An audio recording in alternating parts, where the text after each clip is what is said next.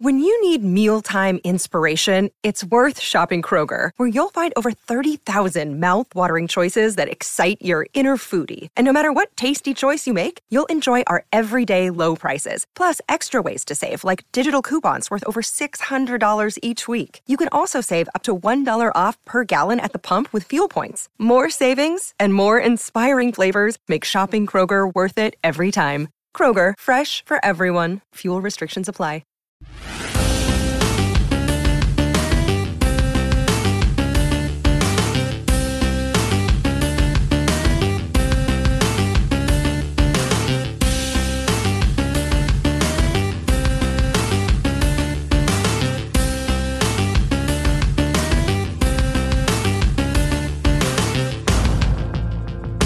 Welcome to the Ninja Turtle Power Hour. I'm Spencer Toon. I'm Keith McGuffey. And I'm Mike Templeton.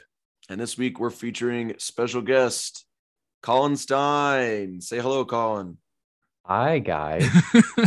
I realized we did not plan any of that. I was like, oh, crap. No, we didn't. Because I didn't think we were going to go into. So this week, Colin Stein is on the show. And if you guys know him from the Ninja Turtle community, Colin is a shit poster. Oh, wait a minute. I should have asked. Can I can't cuss, can I? You're fine. You can say that. Yeah. Avengers movie cuss. Yeah, just keep it on the DL. That's kind of all we're going for, you know. Yeah, clearly people take their kids. Not thinking about it. I am sorry. What? Okay, if they can say it in an Avengers movie, we can say it here, right? Exactly. Okay. We just try and keep it to, you know, about Avengers movie levels of language here. Is all this going to be in the episode, or do we want to take this over? We'll leave it. It's fun. Okay. Well, I'm sorry, Captain. This is going to be all super awkward. Anyway.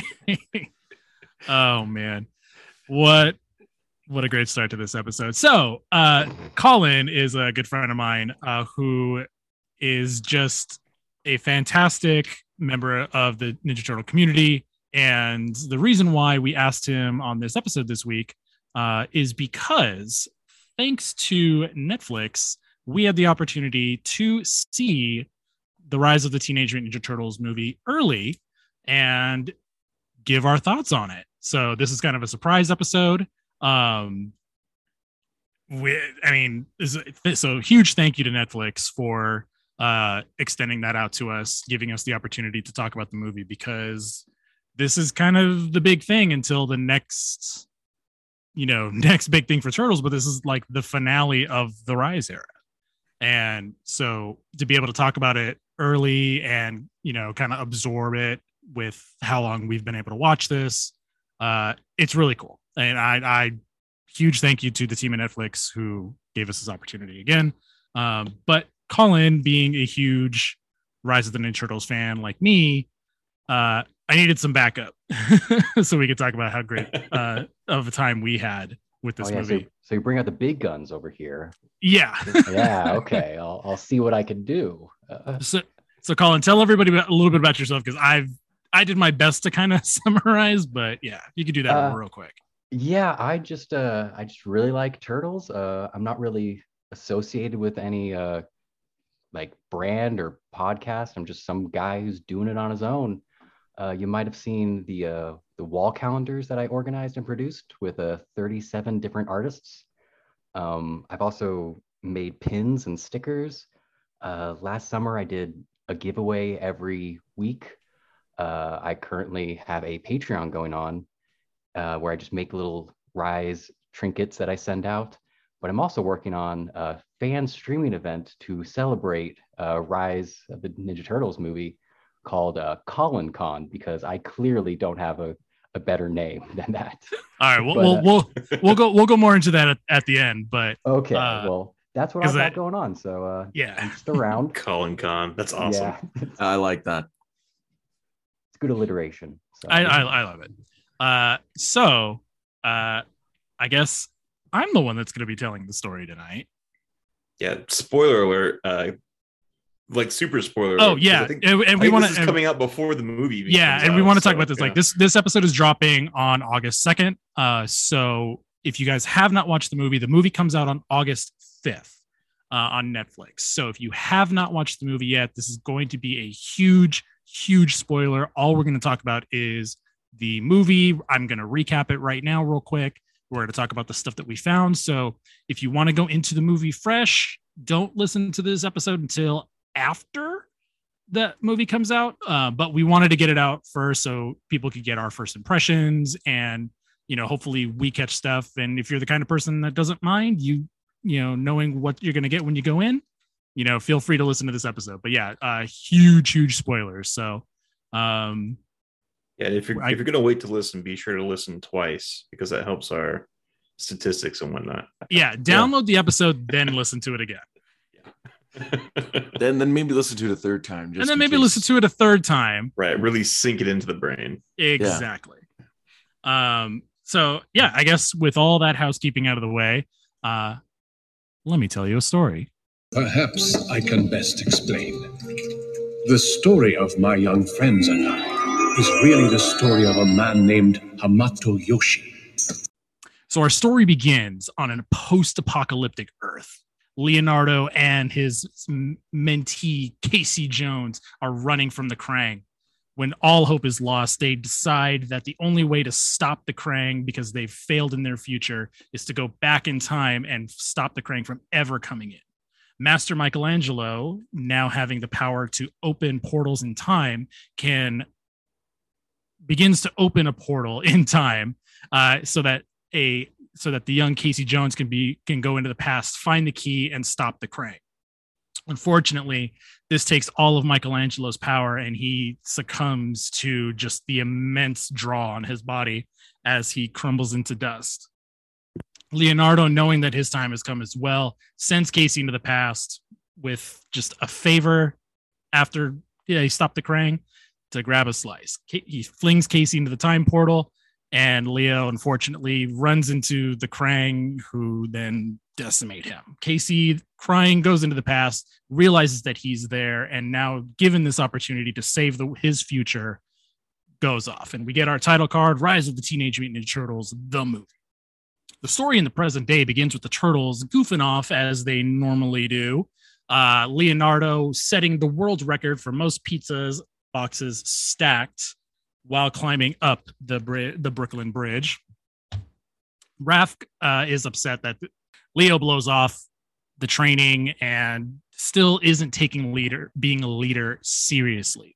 When they find out that two of their old nemesis, Hypnopotamus and their greatest nemesis, Warren Stone, are in the middle of an escape from a museum, the four turtles decide to go after and give chase to stop them from whatever they stole. Leonardo then takes it upon himself to be the Leonardo of this show, and he still isn't ready to work as a team. So the four turtles then they stop Hypno and Warren Stone from stealing this item, but then through Leo's arrogance and ego, he actually causes the Foot Clan to wind up with the item. And as the Foot Clan and then Warren Stone and Hypno disappear with the item, Raph blames Leo for this loss. Back at East Laird University, April, who's now a young journalism major, is investigating some big chemical secret at the college when Casey Jones, who was sent into the past with a picture of a drawing of the key that he's supposed to find, but on the other side is a picture of the four turtles, April and Splinter, realizes that he can go to April to ask her for help. He finds April, she knocks him out, but then sees the picture and takes him back to the lair. Casey, back at the lair, wakes up and is trying to explain to them that he was sent into the past to stop the Krang. Then Leo, unfortunately, tells Casey that the key was already taken by the Foot Clan. When Raph says the future isn't written yet, we can go get the key from the Foot Clan. We know where it is. As the team goes to the Foot Clan's base, the Foot Clan has already started opening the portal that will bring the Krang in from their dimension. Casey, realizing this, is sent to go try and stop them. However, unfortunately, the Krang are brought through and just absolutely decimate everybody there. The turtles have to retreat, but Leo, not wanting to take the defeat, makes a mad dash to go grab the key at the last second. Raph goes up there to help him and has Donatello's escape pod that was meant for him, attaches it to Leo and sends Leo back to the base with the Krang capturing Raph. Back at the sewer lair, the defeated teens try to figure out a plan to go back and save Raph when Leo takes it the hardest because it's his fault that Raph was captured. Back at the Krang's base, Raph is mutated by the Krang after not giving up anything about the turtles or anything like that. When the turtles make it into the Krang's lair, they find that it's very hard to get into. But as they get up to the top floors, they find Raph, but he's horribly mutated and begins to attack them because the turtles still have the key, but the Krang get it back now. The turtles then make a last-ditch effort to try and stop the Krang. Going to have an all-out attack on the Krang's base that they're bringing in through their portal, which is the Technodrome. They are pulling the Technodrome through the same portal that they came out of. When Leo finally figures out what it takes to be a leader, he then rallies the team like he's really never done before. The team finally gets together. They go after them. And then Leo rallies the team one more time when he's fighting Raph solo. Raph then breaks the mind control that the Krang had over him and then makes the ultimate sacrifice to pull him and the Krang back into the Krang's dimension so that they're trapped there forever. When Leo does this, he pulls everybody back in there. Everybody gets away. But then at the last second, Michelangelo remembers that Casey told him how he was sent back in time. So Michelangelo uses his mystic powers in a way that he's never done before, and he begins to open a portal to pull Leo back. And as he does, they trap the Krang in the dimension forever. And then everybody's happy. Casey stays here in the past now that he's successfully rewritten time, and he eats pizza. And he eats that pizza. I made a point to say that, and I forgot to say it again at the end. He grabs that slice that Leo told him to get.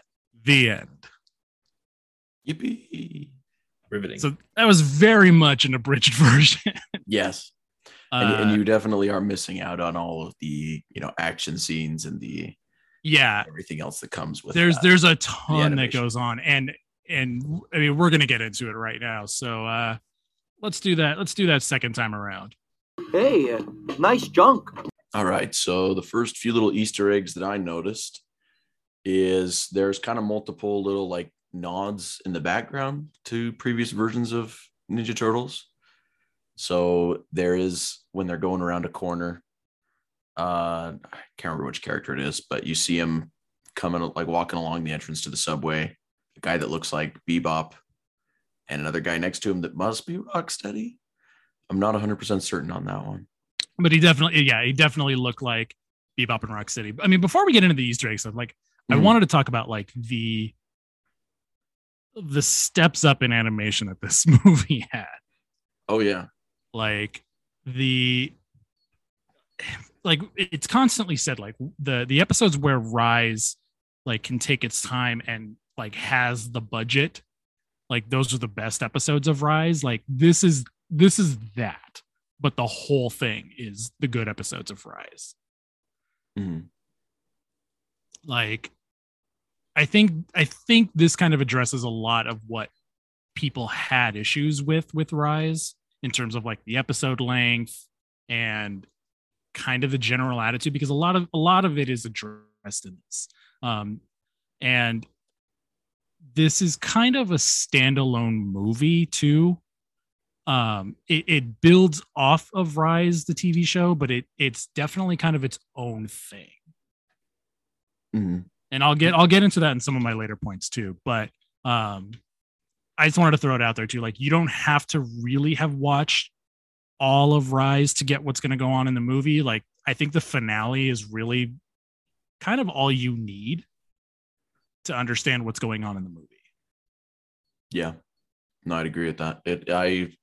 I only kind of know basically what's happened throughout the Rise of the Teenage Mutant Ninja Turtle series. I've seen like the highlights from the final season and from other episodes that kind of like establish what the plot is for the whole series.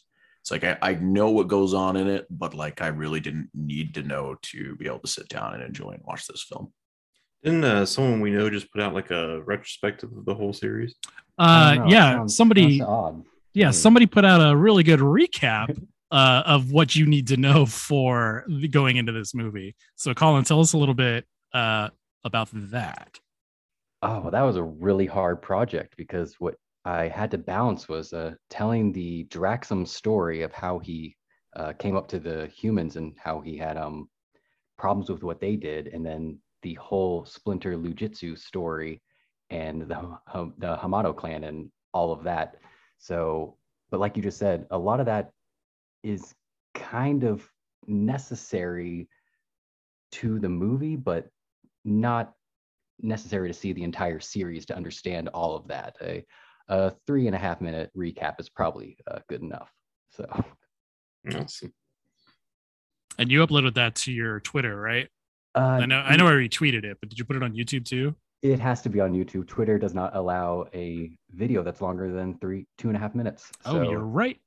That was a last minute mistake that I made when I was trying to do that. But, yeah, well, my attention span definitely can't last past that, so I guess I see why Twitter doesn't.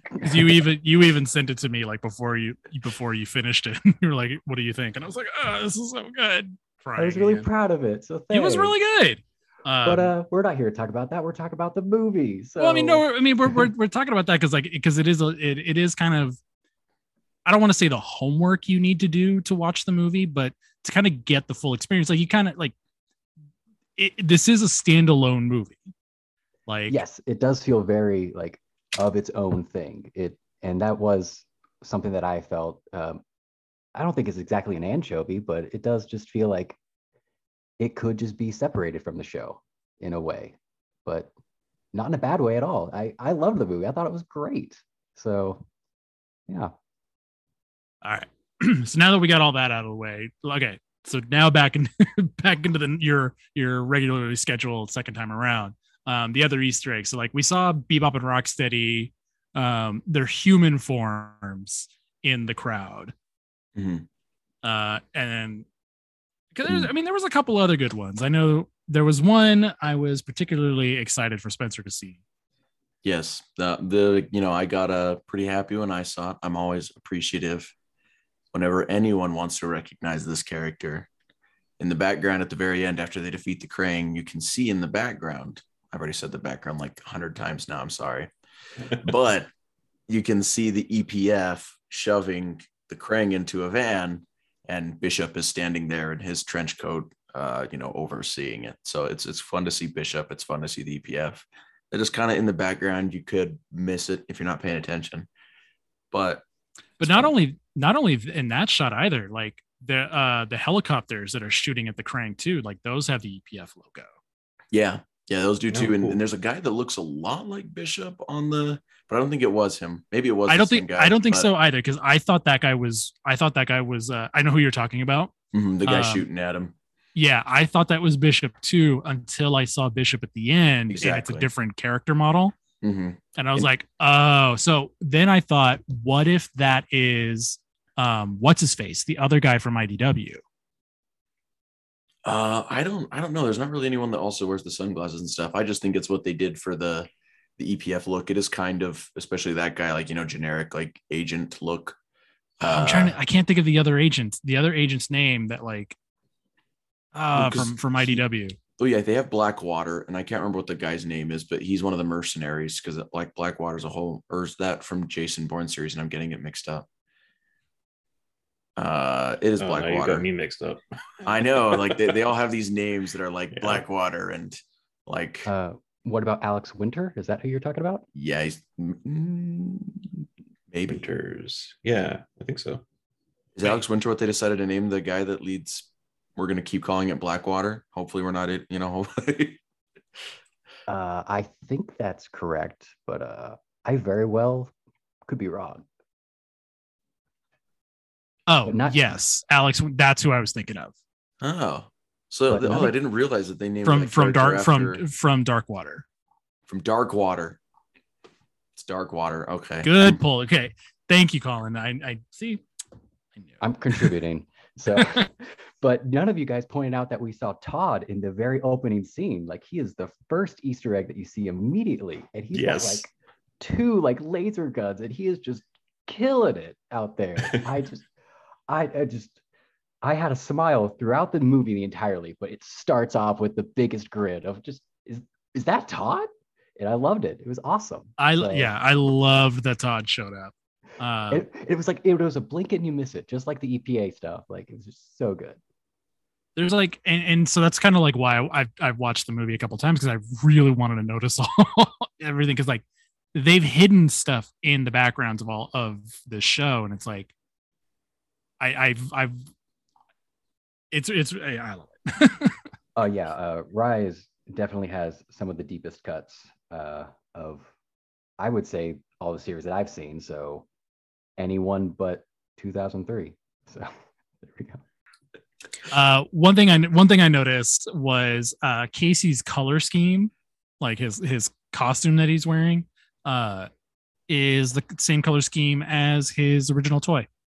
I was just looking at it. I was like, oh, that's the same color blocking. I like that. It's kind of cool because like his mask has the red stripes like Leo, and then his knee pads have little smiley faces on them like Mike. He's got a little D on his chest for Donatello, and little like spiky shoulder pads under his shoulder pad like Raph. Yeah, like he's really truly a student of all the turtles. Yeah. But like Leo, he calls him, Master Leonardo, Sensei. Like he calls him specifically the entire thing.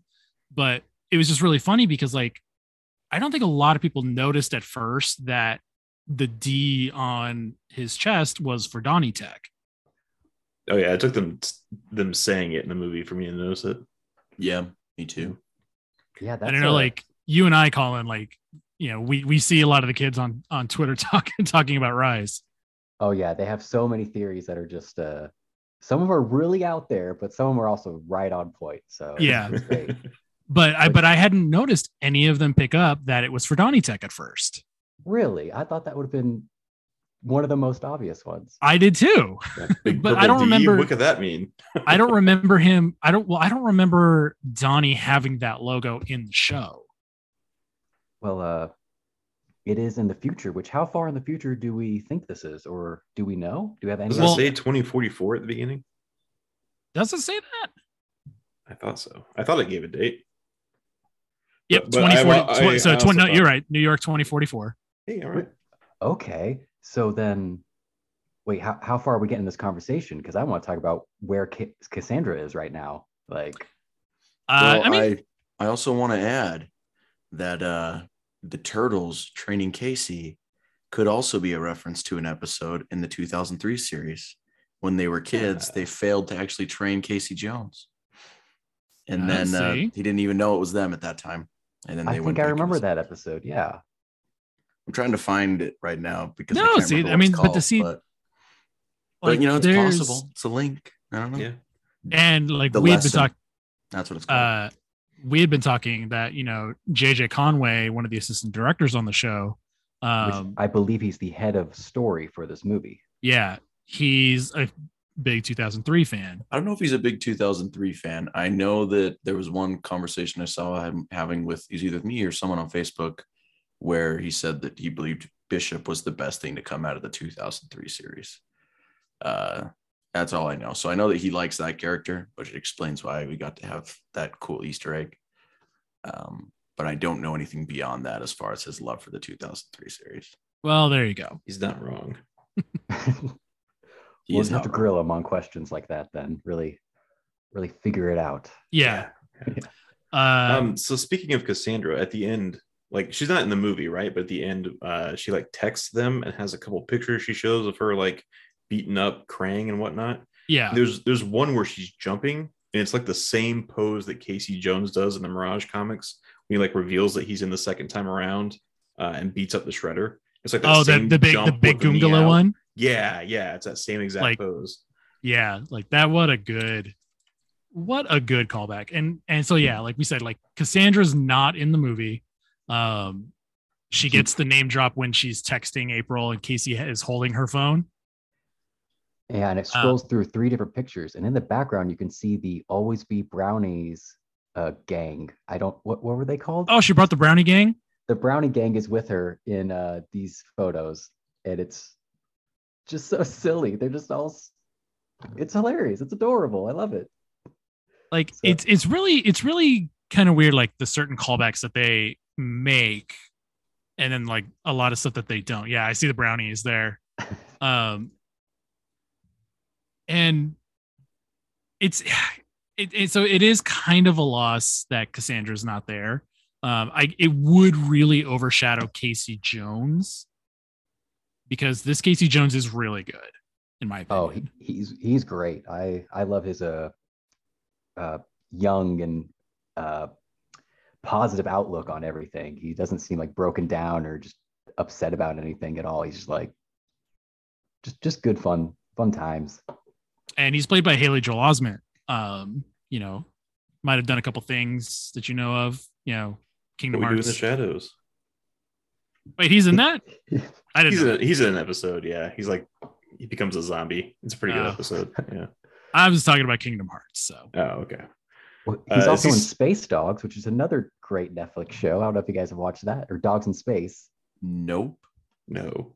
Well, I guess So- I'm just watching more children's shows than you guys are. I was gonna say, is that like Air Bud but in space? It's more than that, but I remember Air Bud.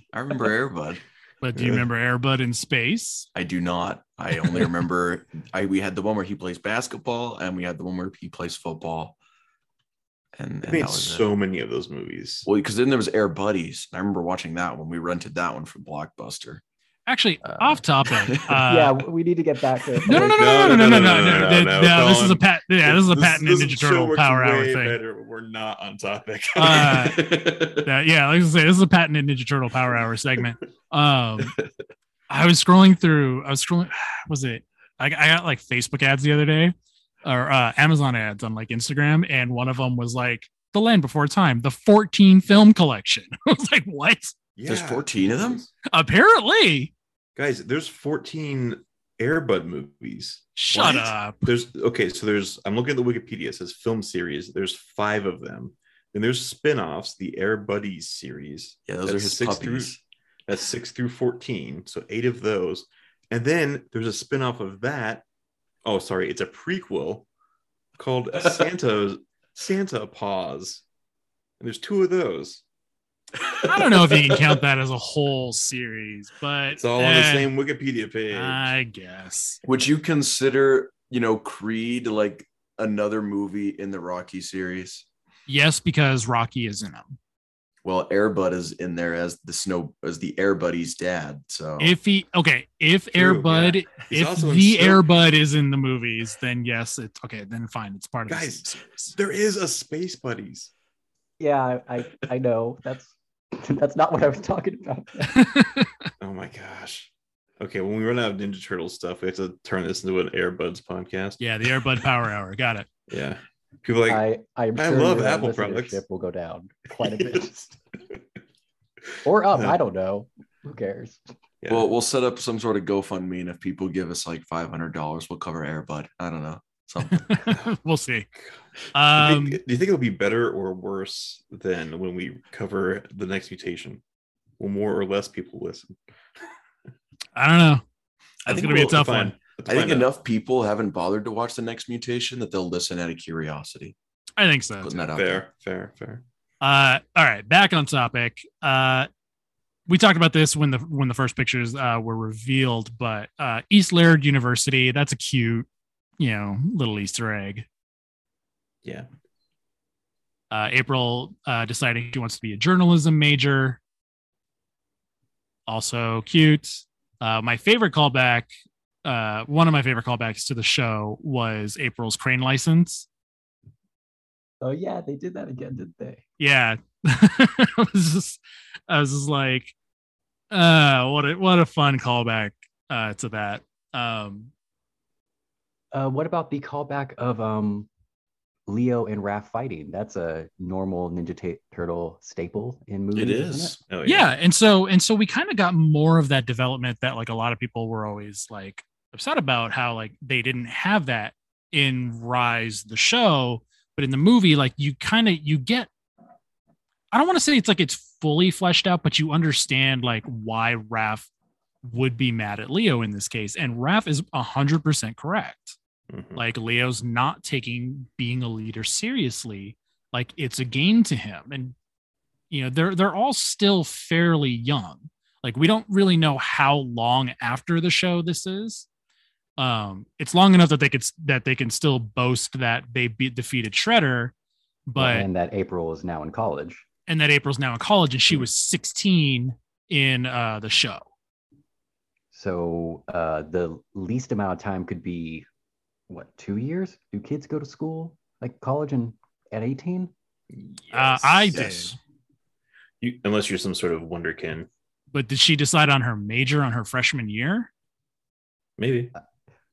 There's some people that know exactly what they want to do right going in, you know? I Yeah, guess man, so. I I'm went in definitely for- not one of those people. I went in for chemical engineering. Turns out I'm terrible at math and physics and chemistry, which are the 3 pillars of chemical engineering. So, I mean, that's the thing is, who knows? Maybe this is her first major and she's going to, you know, change it to computer programming. You know, you don't know. there we go. And computer science. Yeah, maybe. So, I mean, who knows? but it's a cute callback that like, you know, she's kind of becoming, I don't want to say the standard April because like we've really only ever had one reporter April. Yeah. I mean, I guess Two, there's no, actually sorry, two, two. Yeah, but- 2 reporter Aprils. Movie, No, 3. Yeah, 3 reporter Aprils.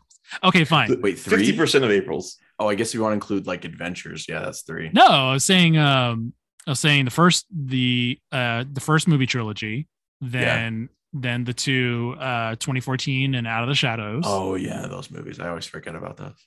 And then 87. So What was her profession in 2003?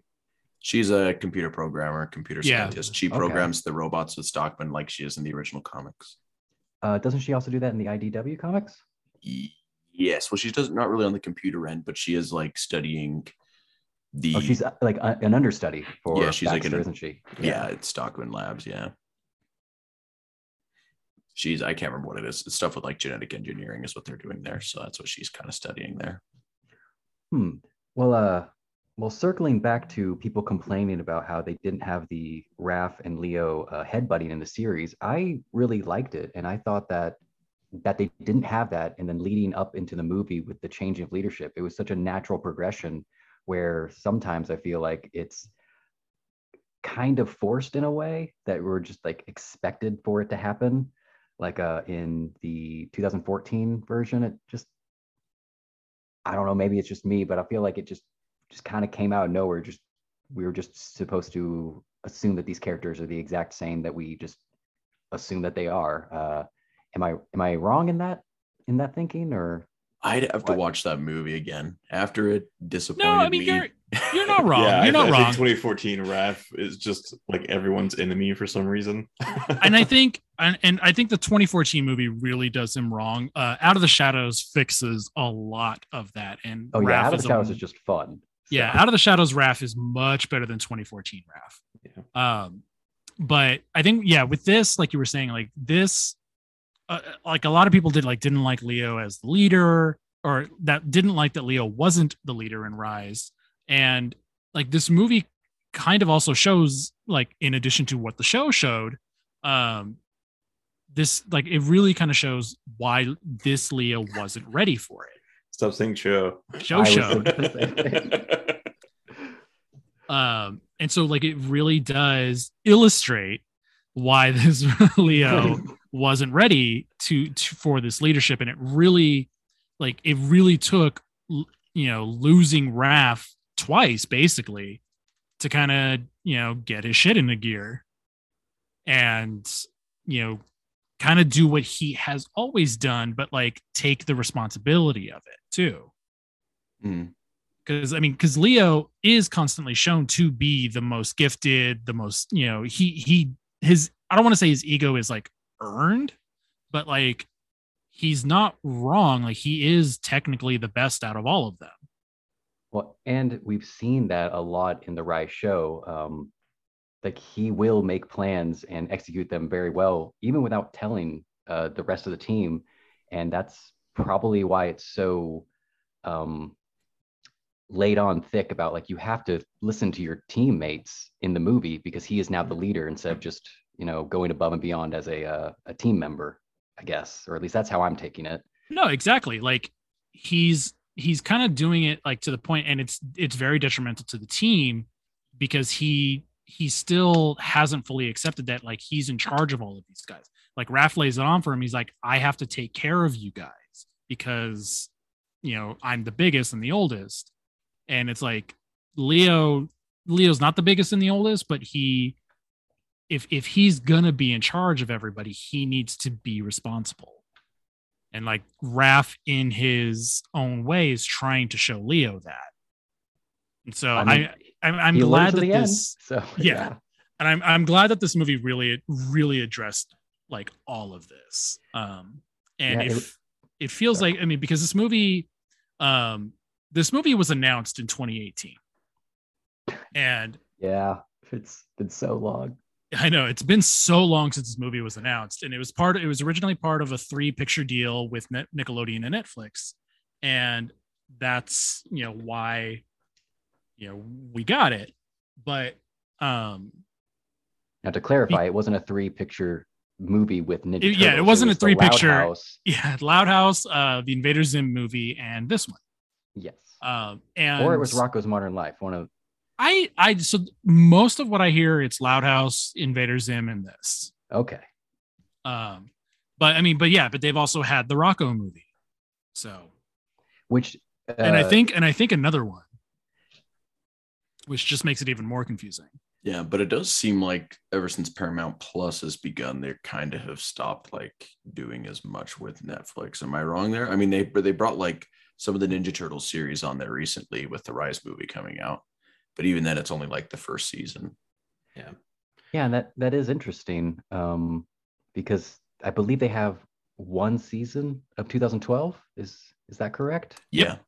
As of now, as of we're recording, they only have one season of 2012 and one season of Rise, which, like we said earlier, you kind of need to watch the finale to get where Rise is coming from. Oh, don't worry, I got them covered. But if not, go watch Colin's awesome YouTube recap because that'll put you right where you need to be. I'll be retweeting it all leading up to the movie. Good.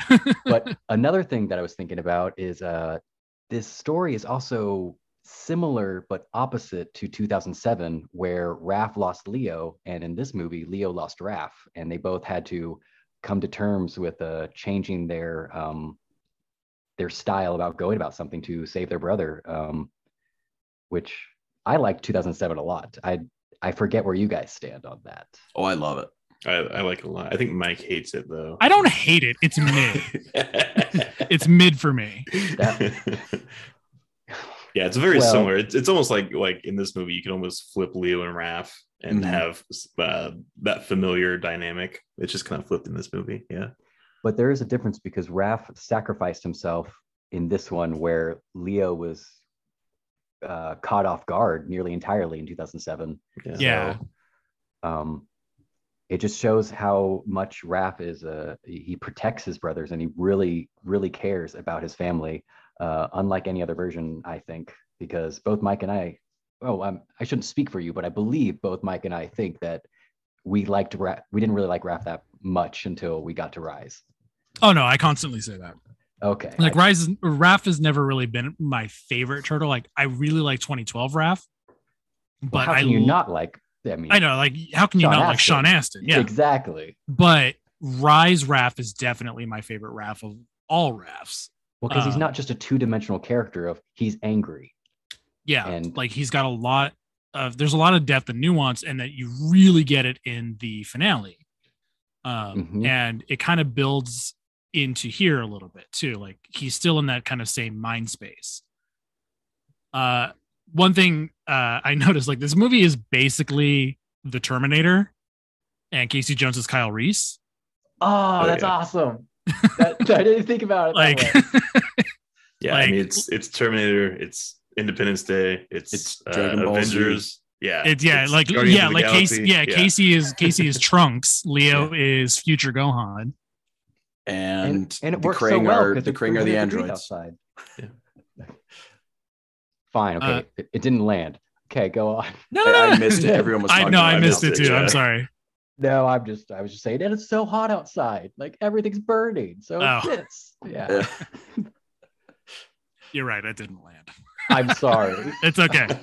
Keep it in. Okay. You're Anyway. trying to pull one of those Johnny Carsons where it's funnier when the joke doesn't land. It's just pathetic when it comes from me. It's just Yeah. that. But I want to talk about kind of the design of the Krang too. Like they're a lot more like eldritch body horror than like normally we see Utroms and the Krang. Mhm.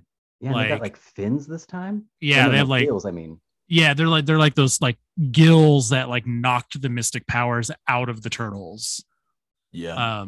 Which I didn't say in my recap, but like that's in the trailer, and it's a pretty cool effect, and it really puts the turtles in like, because the Rise turtles have had their powers for so long, they only really lose it once when they lose their weapons, and then they have to unlock their ninpo to, you know, basically have the powers but different. But the turtles, like in this movie, go back to having their original mystic weapon powers, not the ninpo powers, which I thought was interesting. And I don't know. This is a bit of a deep, not a deep dive, but like Colin, like you'll know what I'm talking about. Where like the turtles, like the ninpo is like their heritage, like their family powers, and then like the mystic weapons were just mystic weapons they found in the hidden city in the show. And so in this movie, like it's kind of implied that they only have access to the mystic weapon powers. I see what you're saying, but I also would argue that I don't think their Nimpo powers, I guess, were really defined what they were. Because they do still have like the same mystic powers at the end, at the finale. So, you know, teleportation and Raph's. I think the only Whatever one gets- is that Raph doesn't have his shadow clones. I think that's the only thing that's really missing. Okay. But then they also added on the Donnie's mystic tech, which I thought was fantastic. That stuff was crazy. Yeah, like Donnie is basically a Green Lantern in this movie. Like, did you get that, Spencer? Yeah, I did. And then Mikey has that well, at the end, the time portal thing. So that doesn't seem like a very Hamato clan thing, is it? We don't know, and that's the thing. Is like Leo was the portal guy, and now Mikey is also So- the portal guy. Everyone's the thing? portal guy. I Like guess. portal. You get a portal. Everybody gets a portal. Also, they say Orange. he's a master of Yeah, mysticism, like so it's Casey- possible he Casey has, does like, say- all of their powers. We just only see the portals. Yeah, like Casey does specifically say that like Mikey is the most mystically powerful out of all of them. Which does that track for the Last Ronin and the last episode of 2012? I mean, that's kind of a thing with Mikey, is that like he's the kid in all of these, and so like everyone like writes him off, and then future versions or by the end of the show, like it's shown that like Mikey is kind of either the most naturally gifted or like he does settle down and become like the ninja master or whatever. Battle Nexus champion. The Battle Nexus champion and stuff like that. So, I mean, that's kind of par for course. I really like the design of future Mikey. Oh yeah, those like mutton chops. Yeah. The Yoda look. Yeah, like the Yoda look is really good. So one thing I thought was really funny, and I don't know if it's a callback to Mirage or not, but when Casey says like, in the future, all they had to eat was leaves and rats. And then he says, no offense to Splinter. And Splinter says, none taken. We are delicious. Mhm. Is that a callback to Mirage when Splinter had to eat rats? It's possible, or it's just a one-off joke. It's one of the two, But I was just like, that's just where my head went. I was like, I get it. What about Splinter's costume or robe? Is that a callback to like 2003? No. So I think that's just a recolored version of the white outfit that he had at the end of the finale. Okay. And his hair is still white. It's the same hair, correct? Yeah, like he's still the same character model. And also like the turtles are wearing like the wraps and stuff that they had at the end of the finale. So like the only color coded bit on them is their bandanas. Okay. They added tech things on their wraps as well.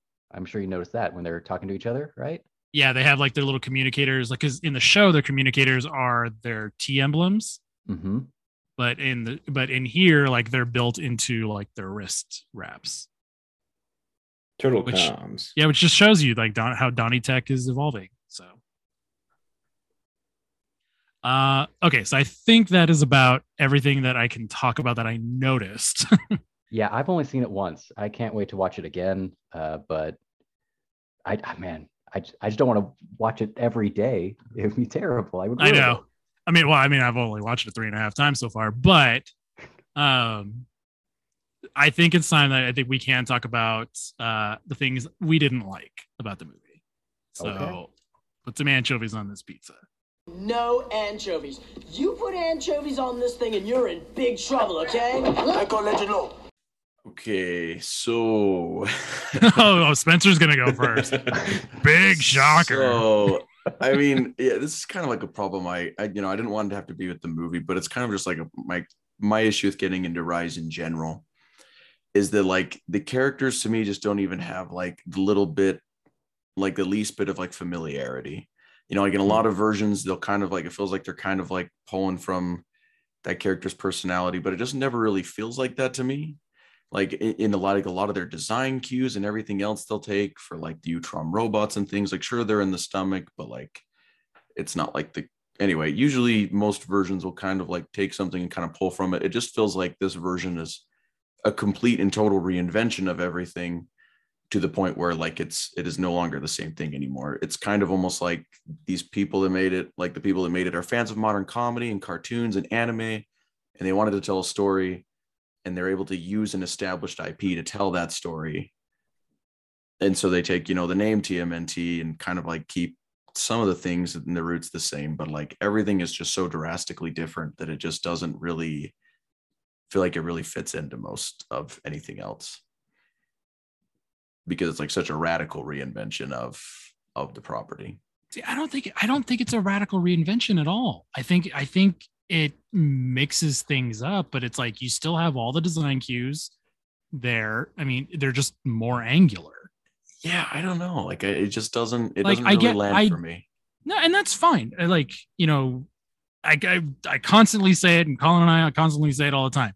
If you don't like Rise, you don't like Rise. That's fine. Like, don't care if it doesn't land for you. That's it's your own personal preference. Like, I don't. To me, like it checks all the boxes for Turtles. So, but again, you and I are both very different in how we experienced the Turtles for the first time. Yeah. No, I mean, that's the thing is like the plot of these movies and like that TV show is very much the same as it was in the 87 series. Mystic item we need to get our Technodrome weapon through the portal. The Turtles have to stop them from getting that item. They at least like fail a few times in this.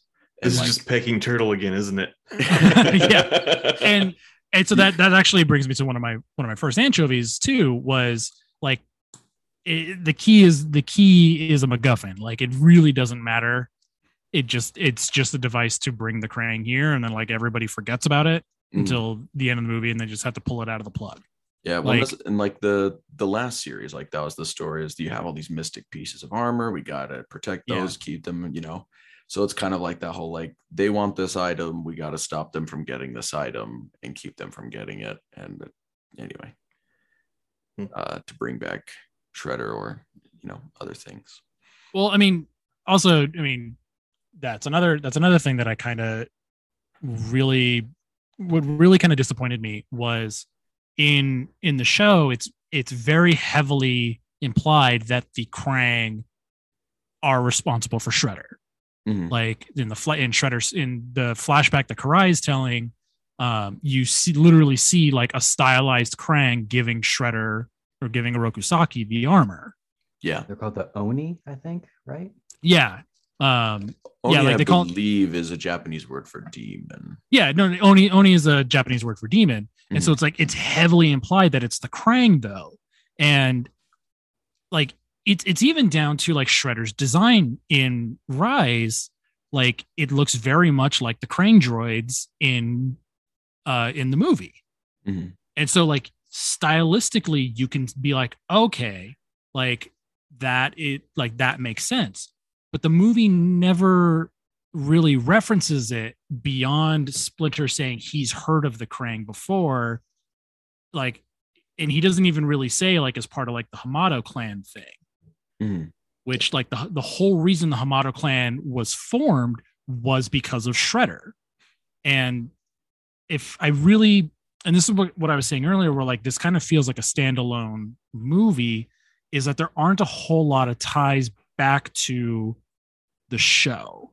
Yeah, well, and I think that's kind of intentional. I think they want a lot of people to just be able to see this movie and watch it, and which is fine. it. Like, which is fine. Like, I get that, and I want a lot of people to jump into this, but I think for fans who, devour the show, like Colin and I do, like where we, we've memorized a lot of bits Mhm. from it. And it's kind of disappointing to see a lot of things that were set up in the show that were kind of even teased here, but never really addressed. And like, it's kind of like in the show, like it's kind of implied that the Krang are very tied to the yokai who aren't even in this movie. Like the Hidden City and like Draxum aren't in this movie at all. Draxum doesn't even get a name drop. Oh yeah, that's definitely a big anchovy of mine. He was a fan favorite. So yeah, how is he not even at least sharing a bedroom with Splinter? Because apparently they're two dads, right? Yeah, yeah, okay. Yeah. Depending on who you ask, they're two dads. Well, no, Mikey does call him his two dads, but yeah.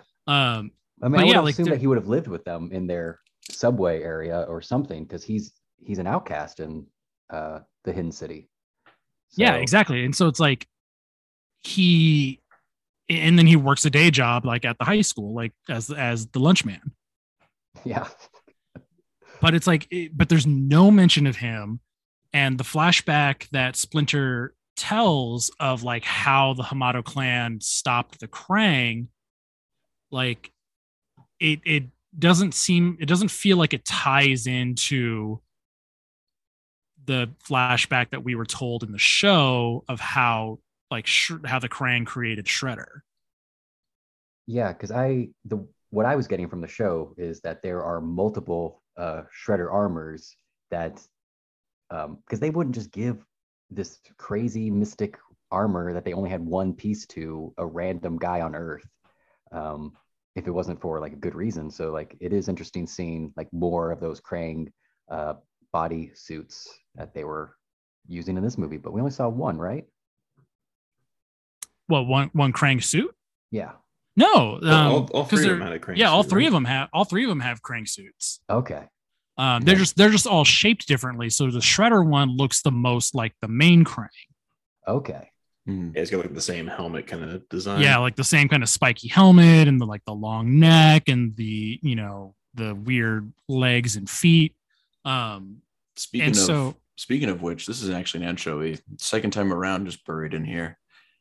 It was probably on purpose, but one of the shorter Krang that was like a lieutenant to like the main one is like the same shade of red as Terrell in the 2003 series. He doesn't have a scar over his eye.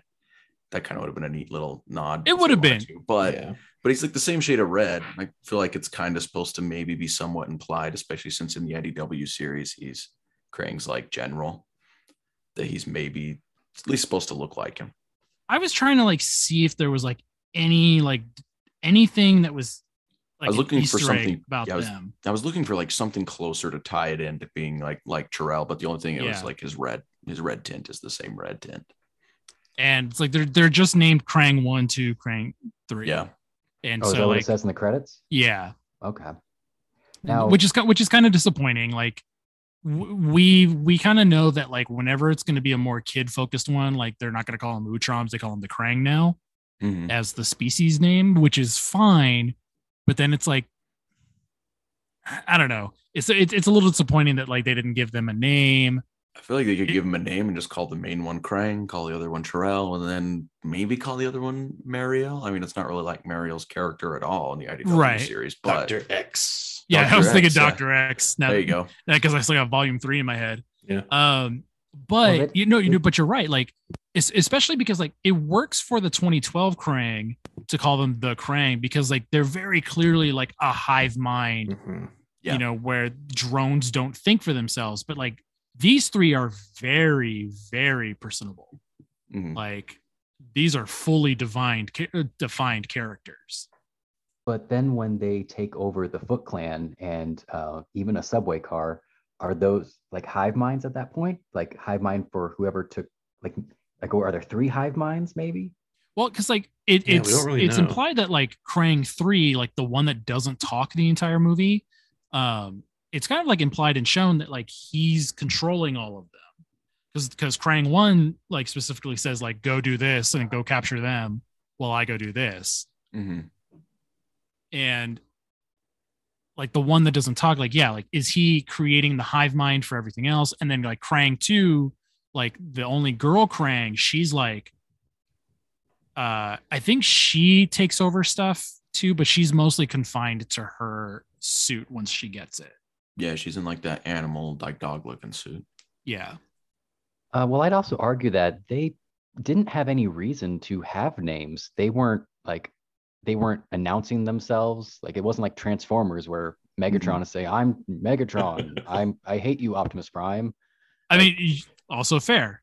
Yeah. So Like they were just here to, wreck Earth and take over. So it doesn't really matter too much. But yeah, I agree with you guys. Like if they had names, like even if they were just in the credits, it would have been more of a deep cut and more interesting. But at the end of the day, it also doesn't matter. So Yeah, it didn't hurt Yeah. the movie really that I'm a- much. Yeah. yeah, Yeah, it I'm- really I'm of did, two yeah. minds. Yeah. it's not Missed really an opportunity. anchovy. It's not really an anchovy, but I thought it was funny that like they looked very much like Kang and Kodos from The Simpsons. Yes.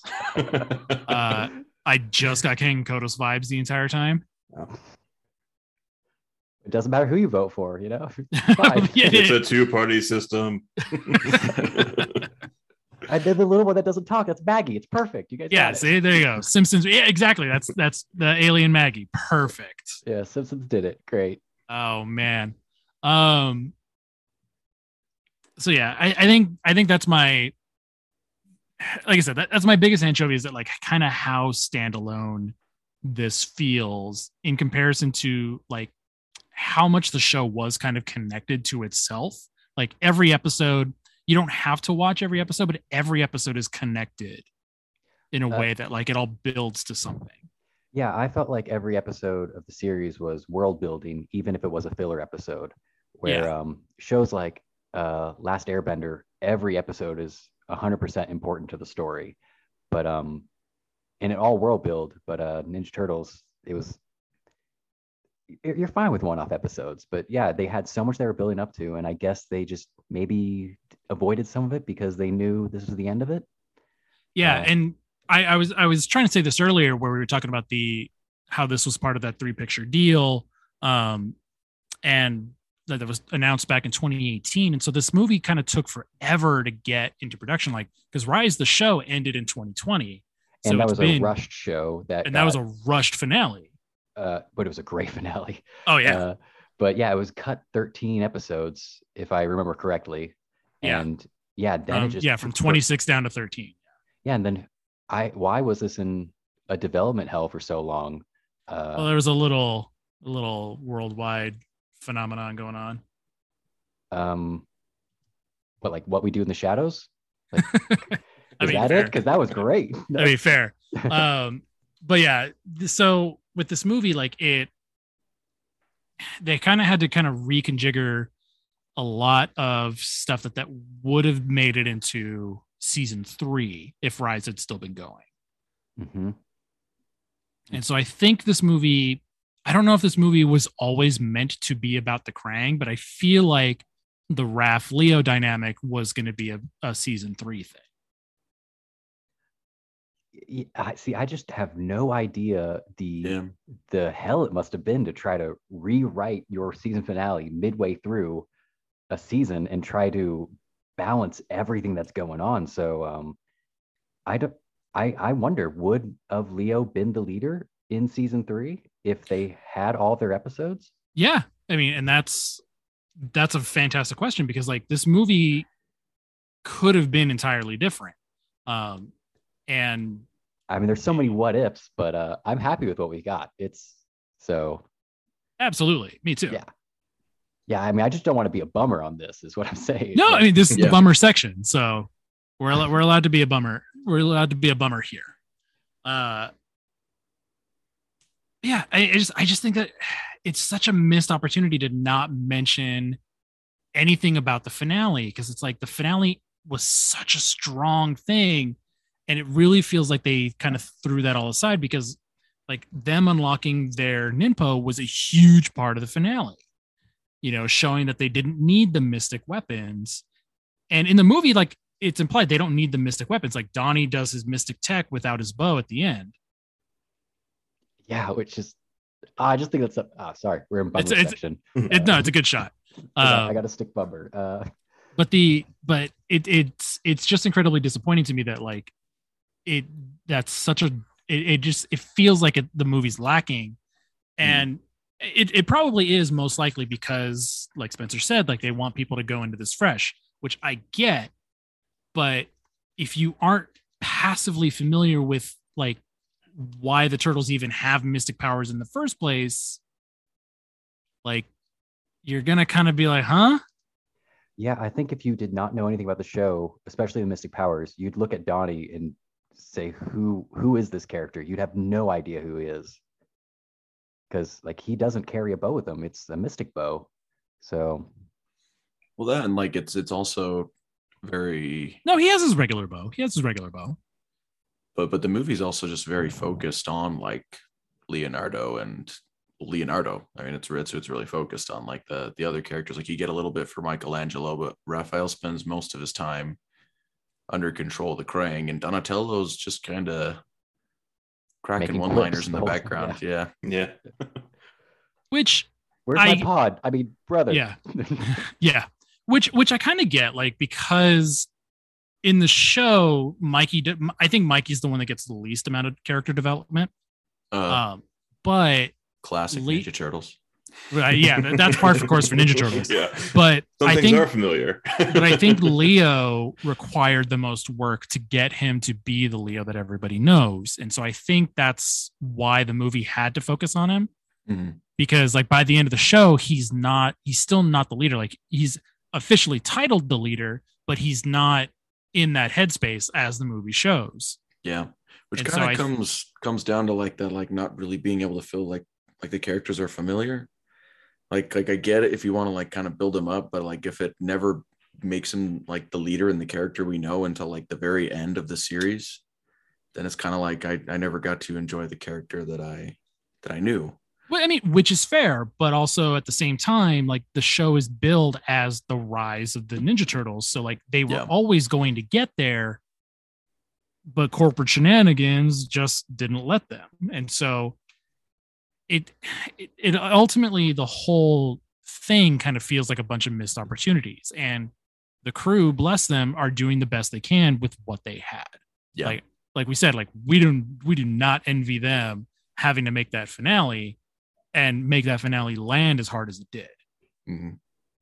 So, but yeah, ultimately, like there's just, I don't want to say like the whole Rise era is disappointing, but like there is a lot in there that like I wish had been more of.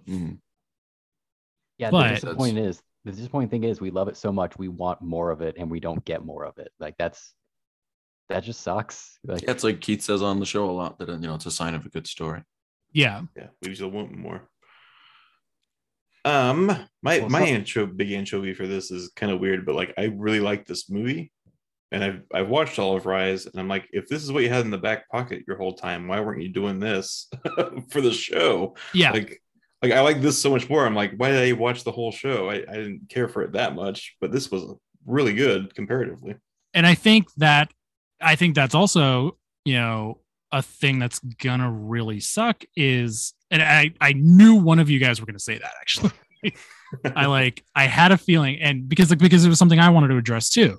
Like the crew, it's a very talented crew of people that make this show and made this movie. Like they're insanely talented, but it really kind of shows you how screwed over the show was entirely, like by being forced into that 11-minute format.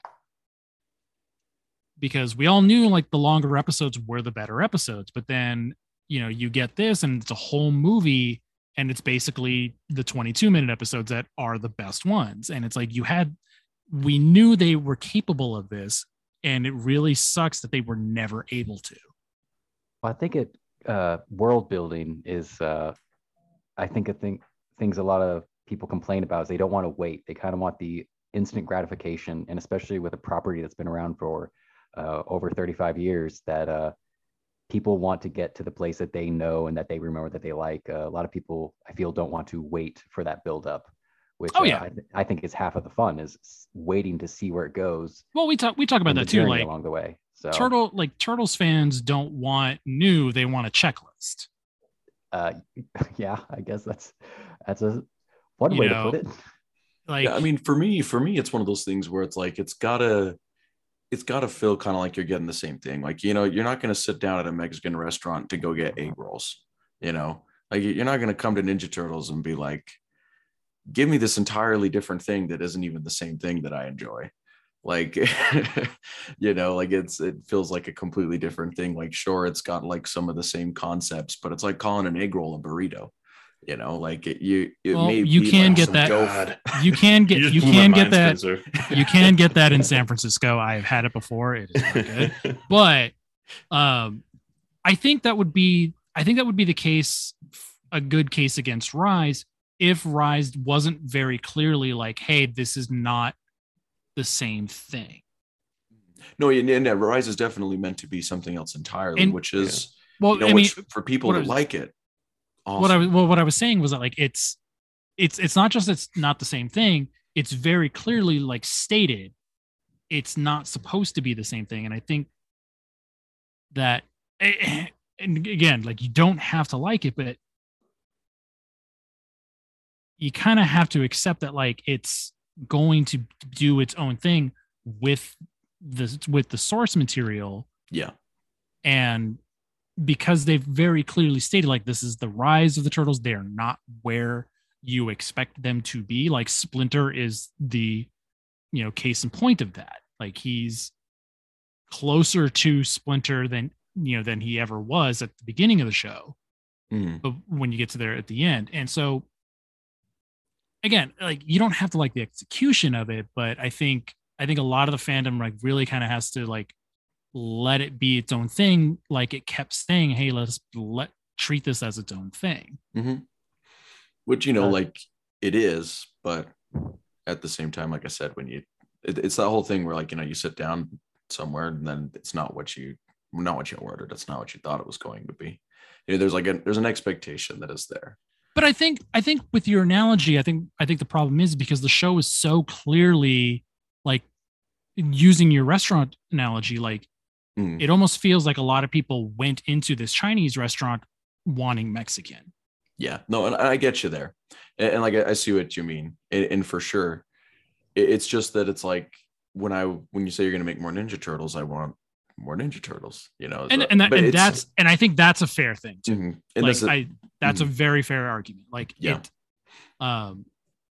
so like I I don't think this was ever a bait and switch situation, but I think, I think, you know, everybody expected a pizza and they got a pizza, but you know, it's with a bunch of toppings they don't really care for. It's still a pizza and you might like it, but it's not the same pizza you always get. Yeah. Well, that's the thing. It is something you have to expect out of something that also reboots itself 100 times. You know, like this is the 4th animated version of the Ninja Turtles. You know, because we never continue beyond the Shredder and we never go anywhere past that, it always gets put back to square one. And so to make something new and different, you've got to radically rearrange it like this. So it's one of those things where people kind of have to either get over the Shredder kind of moving on or going somewhere else and things changing in your normal continuity, or you're going to keep getting reboots and they're going to be drastically different. So you can actually have something that isn't the same thing over and over again. Well, I would argue that it's not exactly, it is different, but I would say it's a fresh take on a familiar franchise, which is a little bit more of a positive spin than just saying, it's not what I wanted at all. Because I've had a hamburger pizza and it was fantastic. Yeah, same. So I wouldn't have expected mustard to work on a pizza, but it does for me. And it doesn't work for everybody. If you like mustard on a pizza, let me introduce you to a pastrami pizza someday. Oh, okay. Well, that sounds great. But that's the way that I'm looking at Rise and listening to this conversation of like, it's a back and forth of not expecting something. But I mean, how many times can you have the same pizza over and over? A lot of people are okay with that same thing over and over. But I was glad that they tried something different and new. And the next version, I'm sure, will go back to being the same old, it's only Shredder bad guy. So yeah.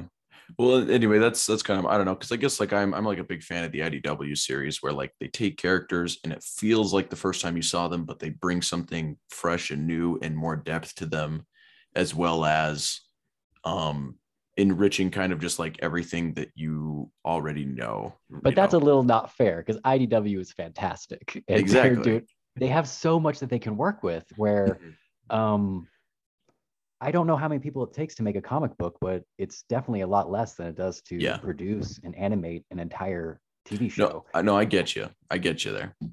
But anyway, I guess. Yeah, I mean, a big problem with TV shows is they got to have toys and they don't make toys for comics, you know? But yeah, like I mean, Spencer, like you're 100% right. Like IDW, like I think IDW is a fantastic example of reimagining like things in that kind of very familiar way, but giving you just enough of a new twist on a lot of things. And not everything lands in IDW either. Like a lot of people, not a lot of people, but I've seen some people like don't care for the reincarnation aspects. They want their rat learning martial arts through a cage. Yeah. You know? And whatever. Everyone's mileage varies. You know? Yeah, like your mileage may vary. Mm-hmm. So going back to reincarnation, you guys remember the flashback in the movie where Splitter was telling about the Krang that he heard? There's the 4 warriors. Yeah. What's up with that? Like, there's so much. There's so many layers. And so like those 4 heroes that sealed away the Krang, like, are they Hamato clan? Are they reincarnation of the boys? Like, we don't know. I think it was just a cute Easter egg, which is fine if it's just a cute Easter egg. I don't really care that much. But again, like that goes back to what was kind of disappointing is that like it was really heavily implied that the Hamato clan was formed because of Shredder and the Krang. Yeah. And now we have this new layer on top of that that's like never been addressed before and then is kind of dropped. Because it's a Chekhov's gun situation where like you set up that you have these 4 warriors that stopped the Krang back then, but in the modern time when the Turtles stopped the Krang, like it's really only Leo. Yeah. I mean, like everybody else does their part and they fight but all that, but like Leo's the one that saves the day. Whereas the flashback shows all 4 turtles sealing the way. But it is a Leo story, and it's supposed to lead up to showing him how he is the best of the 4 turtles, right? I mean, yeah. At least this version. I mean, so anyway, I don't want to spend forever in anchovies, so you need to we need to get moving. But You sure you don't want to? Yeah, I'm sure. I And really enough don't anchovies want on to. this pizza. Good. Good. I got a couple of things. It's just like the Krang just like being like an EMP for their mystic weapons, and they suddenly get their mystical powers back through like the power of friendship or something. Yeah, it's like the end of Guardians of the Galaxy. Just we're friends. We could win now. Yeah. Yeah. Anyway, so that was kind of like, I don't know. To quote another Ninja Turtles movie, too derivative. Too cliche. Yeah. Love it. What a good callback. No, but you're right. You're right about that too. Like, because then that kind of implies that like, oh, are the Krang tied to the mystic weapons or in some way, shape, or form? Yeah. And it never really comes up. Yeah, it never comes up. So, and then my last thing is Leonardo is literally in every show right now. Ben Schwartz is in every show. He's the same character in every show. I don't blame him. I blame the people who typecast him and cast him as the same character in every show. But it seems like every show wants Leonardo in it. Like, and it started back with like Randy Cunningham, Ninth Grade Ninja, which is very similar to this series. But it was red, not personality. Blue. Yeah, it was red. Yeah, it's very similar though in its personality and everything else of the series, including like using weird words of slang and everything else as exclamations. Very, very similar. Randy Cunningham is almost the exact same character as Leonardo. You know, DuckTales, Sonic. He's the same character and everything. I will say, and I'm kind of tired of it. No. I will say that Rise the show is very much movie 1 Sonic, but Rise movie Leo is Sonic 2 Sonic. Like they're where I know those words you said, but Sonic. So well, I mean, I saw both of those. Spoiler alert for Sonic 2, a movie you should have seen by now because it's amazing. You know, Sonic accepts the responsibility of being a hero, and he's a lot more serious and he understands. Whereas, like in the first movie, he's a jokester and aloof, and you know, I mean, the criticism's not wrong. Like, it's Ben Schwartz playing the same character because they're both written as the same character. Yeah. Like I said, I don't blame him. He gets typecasted because his voice is perfect for the character. I blame society. We live in a society. Yeah, we live in a society. It's just Joker's origin. Yeah, this is Spencer's Joker origin story. That's Ben Schwartz is something else. I'm just tired of not saying it. Look, we got really lucky that Chris Pratt was busy and he couldn't voice Jesse Jones. So or the Krang. Yeah, he would have loved but that. but you're right. Like it is, and it's unfortunate that like this and Sonic and DuckTales all came out at the same time and had 3 blue characters played by the same guy. With the same personality for the most part. But that's also pretty adorable. Like, that's really funny for him. And like in a meta sense, it's funny and I like it. Yeah. But I can see why some people would be annoyed at it. And on a superficial level, like they're the same character. There's nuances and differences in like certain motivations, but you're like on the surface, but barely. Yeah, it's not. No, Spencer, you make very good points, and I don't like them. So don't like them because they make me question mine. I am done now, though. That is it. That's all I have. All right. Yeah. Did you have anything before we wanted to move on? Oh, I just wish they would give Donatello some benefit of being a soft shell turtle. Like every other turtle seems to have some like Leo's super fast, like red-eared Slider, like they dive off the logs real fast, and then like, you know, Raph's real big because he's a snapping turtle, and Mike can go in his shell because he's a box turtle. But like Donatello, all he gets is just like he's way more vulnerable than every other turtle. I wish I would give him something. You know, did Mikey go into a shell in the movie? Yes, I think once. Yeah. Okay. Yeah. Can you think of a benefit for being a soft-shelled turtle? Well, yes. I think soft-shelled turtles have teeth that are like bolt cutters. Oh, they? They only have like 2 plates for teeth, basically, from what I understand, and they can like take your whole finger off in just one bite. I was going to say the big benefit of him being a soft shell turtle in this movie specifically is that his soft shell allows him to interface with the Krang. Yeah, okay. Or, you know, the soft shell turtles are more flexible. Maybe you can get in small spaces. I don't know. I'm just saying, like, give them something, you know? I did like that they called it out, but yeah, like you're right. Like there's really no benefit, but also too, like, it's kind of neat in a way that like have this character who has such a high opinion of himself be so physically flawed. Yeah. I don't want to say disabled, but you get where I'm going. Like he has a thing that impairs him basically, because he is a soft shell turtle who can be hurt easily. Yeah. When he makes up all for it with his, with his brain and everything like that, then you take away his gadgets and he's vulnerable. Which is fantastic character design of choosing him as a soft shell turtle. Like it just works on so many levels, and I like it a lot. But you're right, there is no benefit to him being a soft shell turtle other than storytelling, I guess. I mean, which is really the biggest benefit of all, but it is, yeah. It's he's got the eyebrows. Yeah, he's got the eyebrows. Cannot forget the eyebrows. Okay, so I think that's enough anchovies for this pizza. Yeah, let's move on. If anything, like I'm more critical about it because I love this version of the franchise so much. So like, I want to talk about stuff I love now. Oh, I love being a turtle. So spoiler alert, I love the movie. Oh, that's great. The bombastic action is a lot of fun to watch. It's very visually pleasing to see.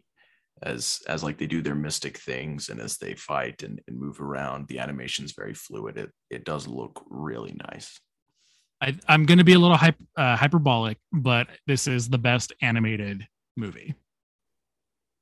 I'm counting 2007 and Turtles Forever. Wow. All right. Now, see, I really liked the animation of 2007, but that might be coming from my opinion on Imagine. Imagine. You knew what I was trying to say. Their version of Astro Boy. I liked Astro Boy a lot, and that's probably not a good thing to admit, but Astro Boy's great. I loved Astro Boy.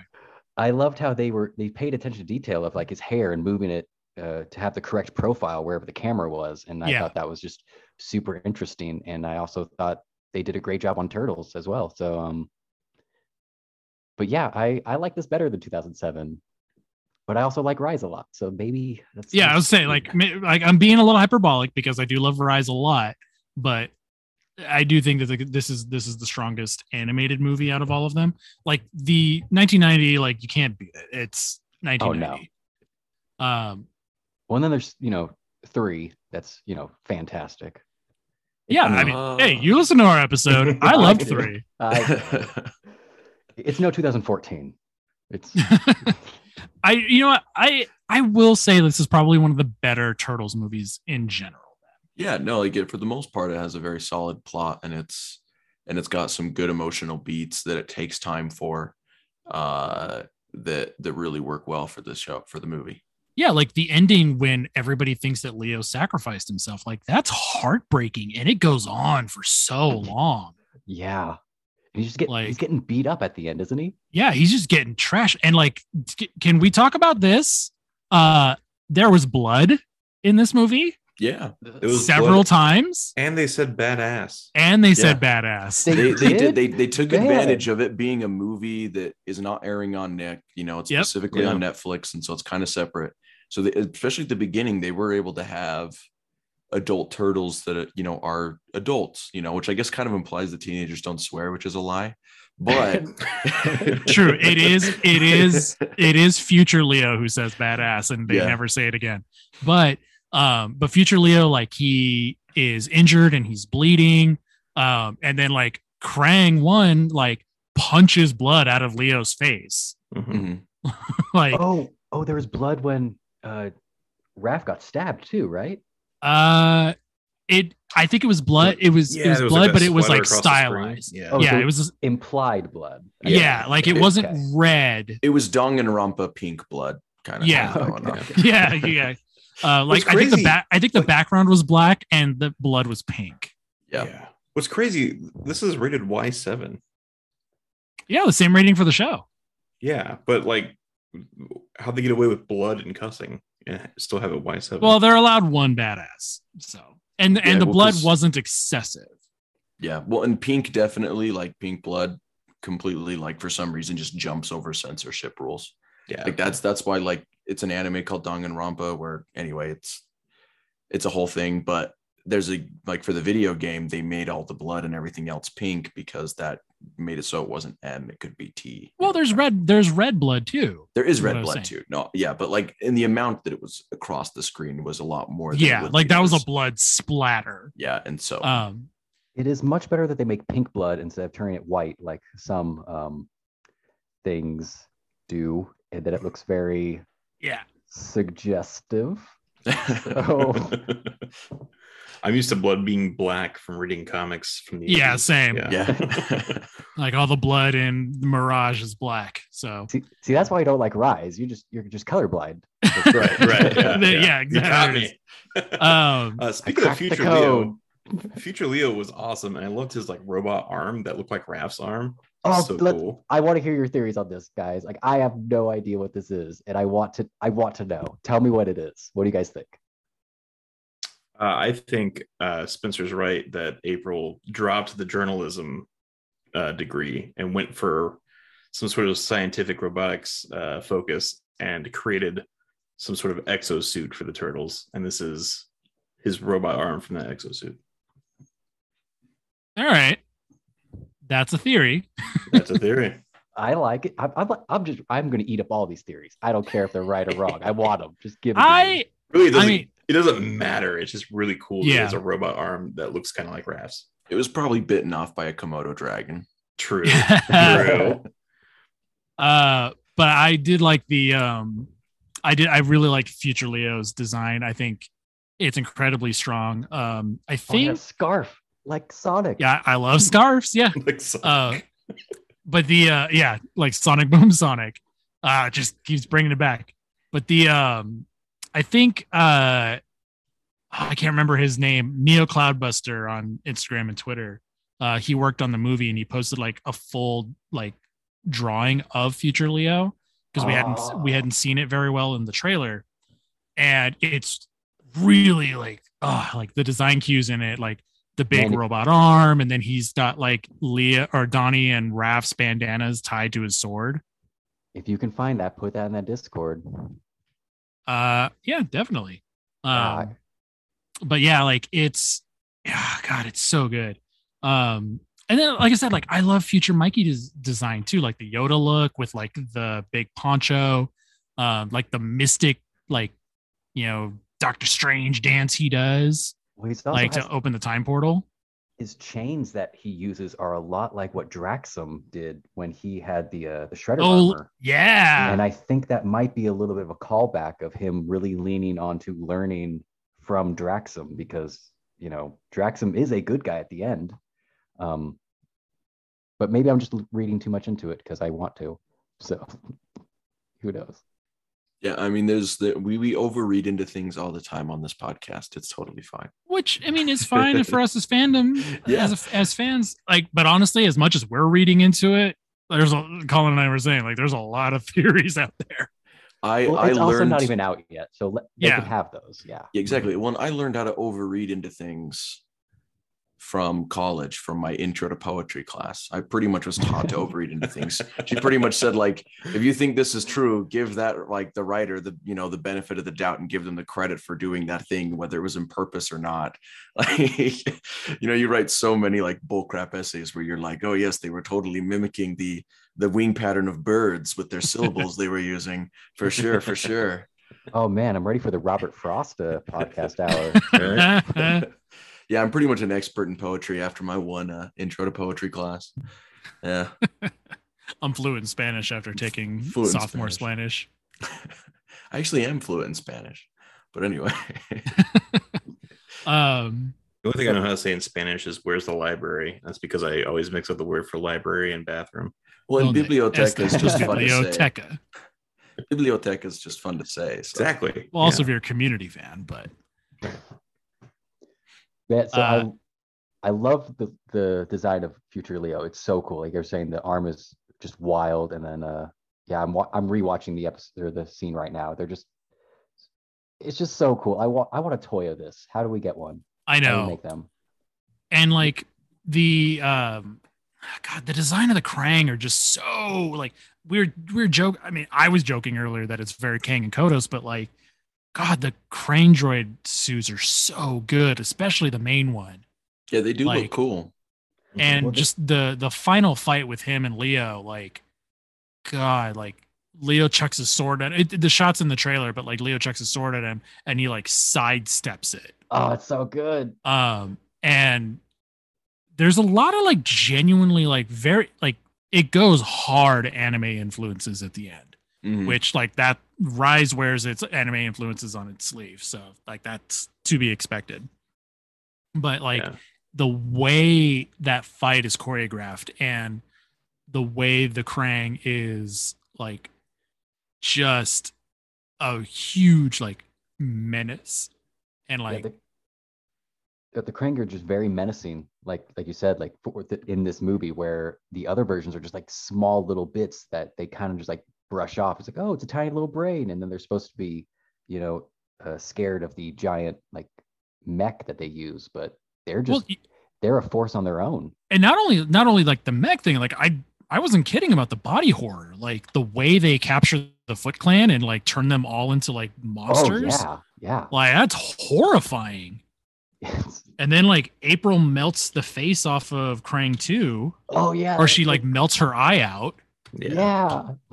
And then it was funny, like my wife and I were watching it, and the the way the in the fight in the construction area, and like all the beams are coming down on her, and like one of them goes through her head.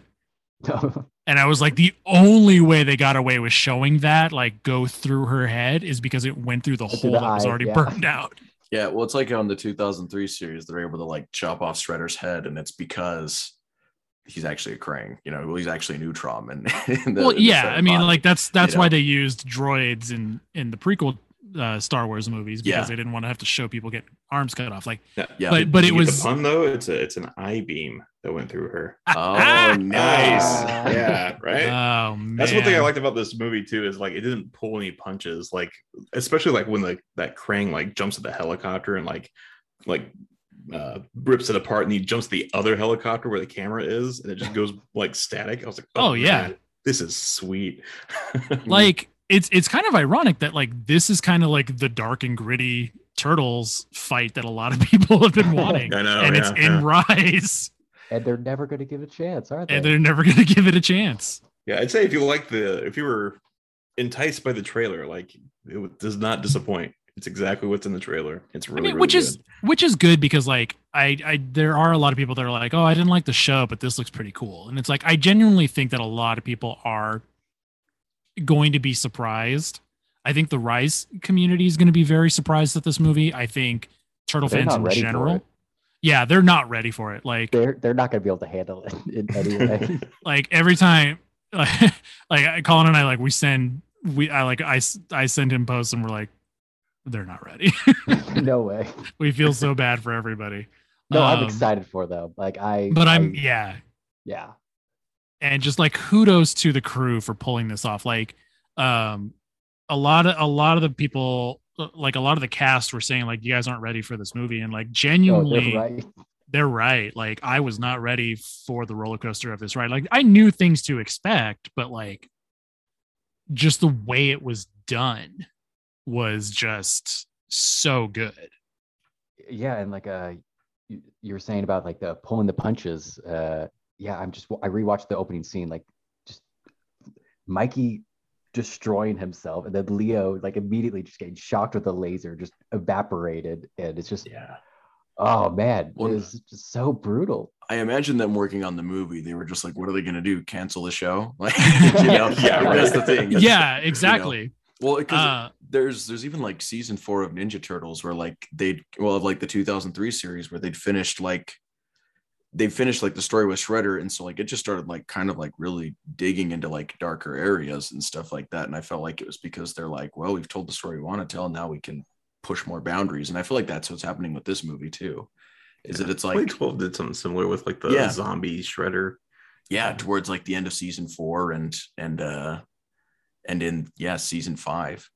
And so I feel like this show's kind of doing the same thing again. It's like pushing the boundaries, because it's like, what are they going to do? Cancel the show? Like, it's already over. They were able to really take it to the next level because of that. Yeah. Like this is very much the final hurrah of the Rise era. Yeah. Like, and it's not 100% confirmed, but like it is. Yeah, like this is it. Like this is the last piece of Rise anything that's going to be coming out. And crossing my fingers now, because I went into this expecting that and like mentally preparing to be like, I'm okay with it if this is the last piece of Rise that I get. Now I want more. And I'm mad at this movie for making me change my position. I'm still okay with it if this is the final Rise thing. They ended pretty much in the place I wanted them to. Like, you know, Leo accepts that he's leading, you know, Donnie had a little bit of emotional growth. God, the line about his Donnie pods when he's like, they get back to the lair and he's like interviewing everybody, like, how was your rescues? What would you say? You're satisfied, very satisfied, extremely satisfied. And then everybody's like, Donnie, shut up. And he's like, I'm sorry, data collection, you know, calms me down. And it's like it's such a cute character thing that I love that line. Reminds me of my best friend, but yeah, it's just, oh man, I'm torn because like I said, I want more Rise now, but I'm also like, I'm very cool if that was it. I think we should appreciate that there are not very many shows that get to finish twice, actually. Like they got canceled and they did a finale and it was fantastic, and then they got their movie and they got to do that again, and I think it's a great movie. I love it. So like there are so many shows that just get canceled and that's the end of it. At least Rise, it is still part of the greater Ninja Turtle franchise and it will always live on whether you hate it or love it. But I think as time goes by, people will appreciate it much more than they did initially. Well, next week we'll be going back to the 87 series and we'll be covering episodes 23, 24, and 25 of season 4. So that's Rhino Man, Michelangelo meets Bugman, and Poor Little Rich Turtle. Sounds great. Yeah, they sound like the 87 series, but we're ready to crack down on it. Absolute bangers. Yeah. Ready to crack down on it and continue it. So yeah, that's our show this week, guys. Thank you so much for listening. Thank you again, Colin, for coming on with us today. And until next time, cowabunga, dudes. Cowabunga. You got portal chopped. Hot soup?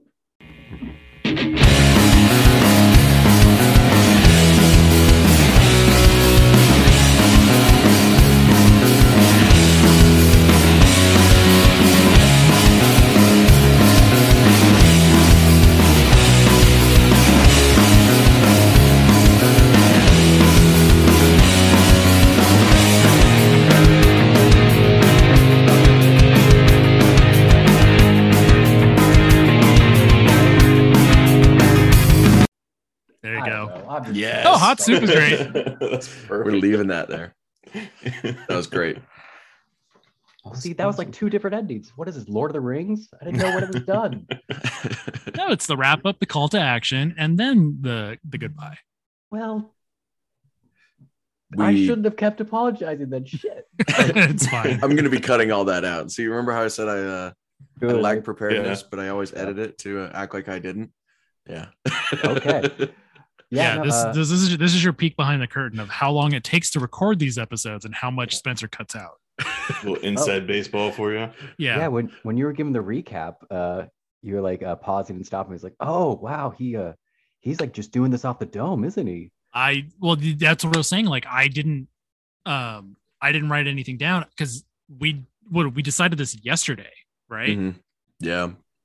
Yeah, I was just like, oh damn, he remembers so much. Like I was impressed, even with like your pauses and like break. I was like, wow, this is good job on that. Is what I'm saying. Thank you. All right, guys, I am gonna jump off here. Yeah, I need to get off too. See you on Wednesday for Wednesday for the normal show for round 2. Yeah, Colin, pleasure to meet you. Pleasure to talk to you. Yeah, it's a pleasure. Pleasure to meet you guys as well. Thank you so much for having me again. So I look forward to talking to you guys later. Yeah. Take care, guys. Take care. Okay. Goodbye, guys.